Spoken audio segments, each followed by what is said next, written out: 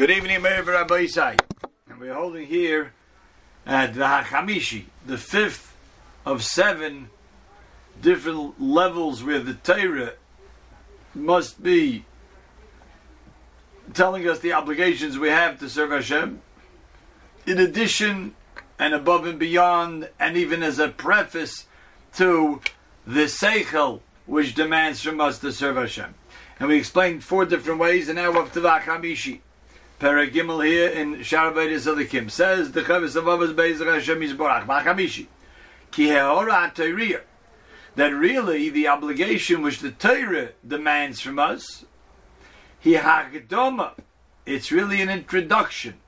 Umovoi El Oras HaSeichel, it's actually a something that prefaces the Seichels telling us the obligation.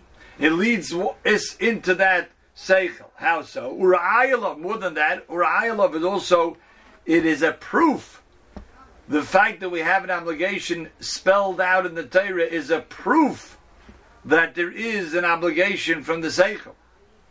Ba'avur, why do we need this? Ba'avur tzorech ha'adam b'na'arusai, because everybody starts out young. All human beings start out young, and when we're young, we're just running out after our pleasures. The famous idea that's expressed that a child comes out into this world with its fist clenched, as if to indicate he's trying to grab everything that he can from this world. And when a person dies, leaves this world, his hands are open. That's what's supposed to happen. And the quicker the person can open his hand and be a giver instead of a taker, the more he's actually living. But that's the way it is. A young person just wants to grab, wants to take as much as he can. And he will be fafirt. He will be led astray by his taivas, by things that he desires. So therefore, a person in his youth needs al chinuch v'hanaga. He needs a guidance. He needs to be trained. And to restrain his desires. In other words, we need to give a little bit of a delay for the development of the seichel to kick in and start controlling. If we would just wait until the person already has built up going after his desires, which is only natural, then it'll be very hard to change that, to change course. So the Torah already at a young age says we have restraint. It's a simple example of that. We see that you have a mother going with her child to the supermarket, and they have their shopping cart, go up to the checkout, and lo and behold, at the checkout they have all of this candy over there, gum and candy, and the child says, I want that. No, we can't have that. Can't have any candy now. Hey, he starts screaming and he starts giving a tantrum. It starts being embarrassing. Can't have that. And kid doesn't listen. All of a sudden, the mother looks at the package, says, "Oh, it's not kosher." And at that moment, the child could be 4 years old. Not kosher. Okay, can't have that. And as the Torah already trains us in that certain things are off limits. Certain things are not allowed. So we are already trained at a young age to show restraint, to be able to hold back on the V'lomenei HaTavoisa. So that's a great example. Because we have the laws of kashrus from the Torah, certain things are not allowed. Certain things are not allowed. A person, even from a young age, at the time when they have to be starting to be trained and educated in separation between basar and cholav, between meat and milk. So a child had, let's see, if it's a child who's 7, 8 years old, and had a meal with meat, and says, I want ice cream. No, you can't have ice cream now. You have to wait a certain time because you just had meat. Those things are built in. Those are very chazal already, but they understood that's the way to uphold the Torah. The Torah built in things, certainly in the realm of kashrus, but in many areas, that we have to show restraint. So even before the seichel is going to be developed and mature enough to start being in control, the Torah guides us into it. V'chein, in addition to that, besides that everybody starts off young, as the pasuk in Eiv says, Ayer pera adam yivaled. Every person is born a wild young donkey. And the Alter Kelm used to say, "Un fenem darf man machen a mensch." We have to make a mensch out of this wild donkey. That's how we all start off. And for this wild donkey, we have to make the person into a mensch. That's the job. So, but the wild donkey is just running all over the place. And therefore, the Torah already gives certain guidelines, certain restraining orders. V'chein, and even older people. Hanoshim, you could have women, or v'kalei adas, minu hanoshim, or you have ignorant people who are einen mishakim akranagas haseichel, and they don't feel any need, they don't feel any impetus, any inclination to go after the seichel and start thinking. They're very shallow thinking people, and they won't go after the seichel. Number one, they're not. They have a weak mind, and they're attached to what they want. They're attached to the things they'd like to enjoy in this world. So therefore, therefore, we wanted a little bit of a balance. We needed sort of an intermediary to be that one, to be able to tolerate that certain things are yes, certain things are not. Certain things are off limits, and we have to understand that. And unfortunately, in the world at large now, the fact that to set limits is becoming less and less. Should be more permissibility. The person should decide whatever they want to do. It's up to them. They're in control. It's their goof. It's their body. It's their mind. They can do whatever they want. And the Torah shows us that's not the way it is. And the only way to get even from a seichel standpoint is to first make it incumbent from an obligation standpoint. And therefore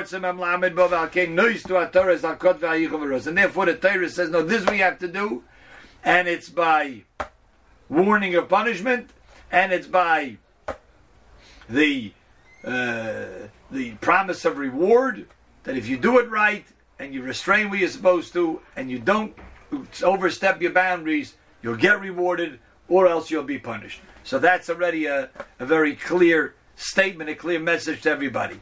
We start with that, and then eventually we'll get to higher levels. As he explains, someone who doesn't shortchange where his obligations are. In other words, he serves Hashem at the perfect level that every person has to be at. He keeps the halacha to the T. This is what I have to do. This is what I do. That person here, b'madregas hachasidim azakim. Those are from the pure, pious people. He's going to get rewarded in this world or the next world. We call this in the Gemara's terminology a tzaddik. There's a tzaddik and a chosid. But here, Chavez Avavas wants to go even to a higher madrega, a higher level. So for his base level, his first level, elementary level, the person who just does what he's supposed to, does it right, is a chosid. He's madregas a chasidim azakim. That's what he does. He just does things right. He does the right thing when he's supposed to. He davens at the right time. He keeps the mitzvahs at the right time. He keeps Shabbos in the proper way. He davens, he learns, he gives tzedakah. That's what it is. That person is a chosid. And he gets schar in this world, the next world. But someone who takes that first level, what the halacha demands of a person, the way the Torah says we have to live our lives, and then takes it up a notch, takes it up a madrega. That person, how does he do it? Because he uses his intellect and he says, if Hashem wanted me to do this, then I can do even better. I could do even more. I could do it even in a greater way. Yagiel madregas hanavim ubechire elyon achasidim. Now this person has reached a level of prophets, a level of prophecy, even though it doesn't necessarily have to mean he's a prophecy. It's a prophet who's getting messages directly from HaKadosh Baruch Hu. But it means Nevi'im, as the Rambam tells us, Nevuah is a level higher than a Chokhmah. It's like the highest level of Chokhmah. It means a person has delved into an understanding of all of the Torah, all of creation, through the lens of Torah, and then can get to a higher level, which is a Navi. A Navi doesn't necessarily mean that they're being spoken to directly by Hashem, or even indirectly. The Gemara tells us that there was a time where there used to be kiflayim ki yitzim Mitzrayim. That's how many Nevi'im there were.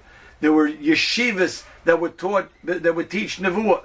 That means they taught once you had to get a very rigorous exam to get into the yeshiva in the first place. But at that point they taught even a higher level called Nevuah. And it says there were mamish millions of Nevi'im. There were millions of these people who reached such a level. They weren't being spoken to Hashem, from Hashem, and saying, tell the people this and that. That the Gemara says there's only 48 of them. 48 prophets and 7 prophetesses. That's what was needed. But every person was able to get up to this level of Nevu. Uvechire Elyon HaChasidim, from this choice elite group of pious people. Well, how does he make out better? V'yeh gimulei b'olam hazeh hasimcha b'mesikos avodas Hashem. The reward is just in being able to enjoy this world and certainly the next, even in a greater way, and in a way that others are not even able to relate to. But they live a blissful existence. Now, this obviously has a whole range of what it is. You know, Rav Shimshon Pincus says he was once walking past an outside movie theater with his young son. And his young son of 6 years old says, Abba, why are all the people laughing over here? You know, being entertained by some comedian. Why are they all laughing? So Rav Pincus says, I never heard that question before. I was on the spot. But instantaneously I answered, I said, because they're all depressed. Because they're all depressed inside. They are living a miserable life. And therefore they just have to laugh it off. Because the only way they're able to feel somewhat good is at least externally, at least fool themselves, at least to have a facade of laughter. Because inside, they're crumbling. Inside, they're empty. And that's what he said, that many people live an empty existence, and it's a depressed existence. And therefore they have to have outside laughter. But people here, who get to this level, where they know what they're living for. They're living with purpose. They're living in the way that we know we're supposed to live, because this is the way that Hashem dictates to live. Those people have an inner joy, an inner simcha. They don't need external stimuli. They're the happiest people around. That's what they have, the simcha b'mesikas avodas Hashem. Their joy is with the enjoyment of the sweetness of doing Hashem's will. Kamay Shamra Hanovi, look at the pasuk he brings in Yirmiyah. Nimtzu dvarecha, they find your words, Hashem, v'oichlem, and they eat it. They devour it like it's a sweet candy, like it's a delicious piece of cake. V'yeh dvarecha li, v'yehi dvarecha li l'sasin l'simchas lavavi. The Navi says, your words to me is like a joy, it's a delight. Ki nikra shimcha Hashem lekei tzvokos. You know, remember hearing a Maisa from Rav Nachum Kohen, a Yerushalmi Yid. He's been to Philadelphia years back. He used to come here. And he once said when he was a 10-year-old boy, growing up in Yerushalayim, he had to go ask a Shaila on Shabbos afternoon to the Chabina Rav. Chabina Rav was a tremendous, he was called the Sara Torah, the Prince of Torah, before Reb Chaim Kanievsky Zatzal. The Chabina Rav, Rav Dov Berish Wiedenfeld, was known as the Prince of Torah. So he went to him and he wanted to know, is he up? Is he sleeping? So he climbed up on the railing and he looked through, like there was a little window. He looked through. All he could see is just the mouth and the top of the beard of the Shabina Rav. And he saw that Shabina Rav was eating. He was munching. He was chewing. He was eating. So he didn't know, should he disturb him? Not. He decided, if he's eating, maybe he'll knock and see so he knocks on the door. Somebody opens the door and he sees that Shabina Rav is sitting at the table with a Gemara in front of him, and he's devouring the words of the Gemara. There was no food, there was no plate of food. It looked like as if he was chewing up, as if he was. That's what the Navi's saying here. You could enjoy it so much doing Hashem's will. It's as if you're eating it up. He was licking up the words of the Torah. It was so sweet to him.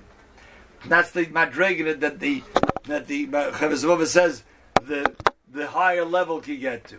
V'yomar yismach tzadik b'Hashem v'chosaboy. The tzadik rejoices and Hashem takes refuge. V'yisalu kol yishrei leiv. V'yomer finally Zerul HaTzadik Uli Yishrei Leiv Simcha. This is all in this world. In this world, a person can get to a tremendous height of Simcha. And when you talk about the reward in the next world, to get to the greatest light, it's impossible to describe, it's impossible to have some comparison in this world. Like the Navi says, last week's Haftarah, Parshas Baloischa. In Budrachai Telech, if you go in my ways, v'mes mishmarti tishmar, and you guard my mitzvahs, v'gam ata toden es beisi, v'gam tishmar es chatzeroi, you do all that, you do it right, and you go to a higher level, v'nasat yelachom malachim beinoim demeile. You're going to be like the madrega of a malach. You can get to the madrega of even the angels in Shamayim. How much is stored away for those who take refuge in you, Hashem? No man ever saw this. No eye ever laid sight on all of the great rewards that are waiting for us truly in the next world. Hashem will do it for those who hope to Hashem and do His mitzvahs. Agut Tanach.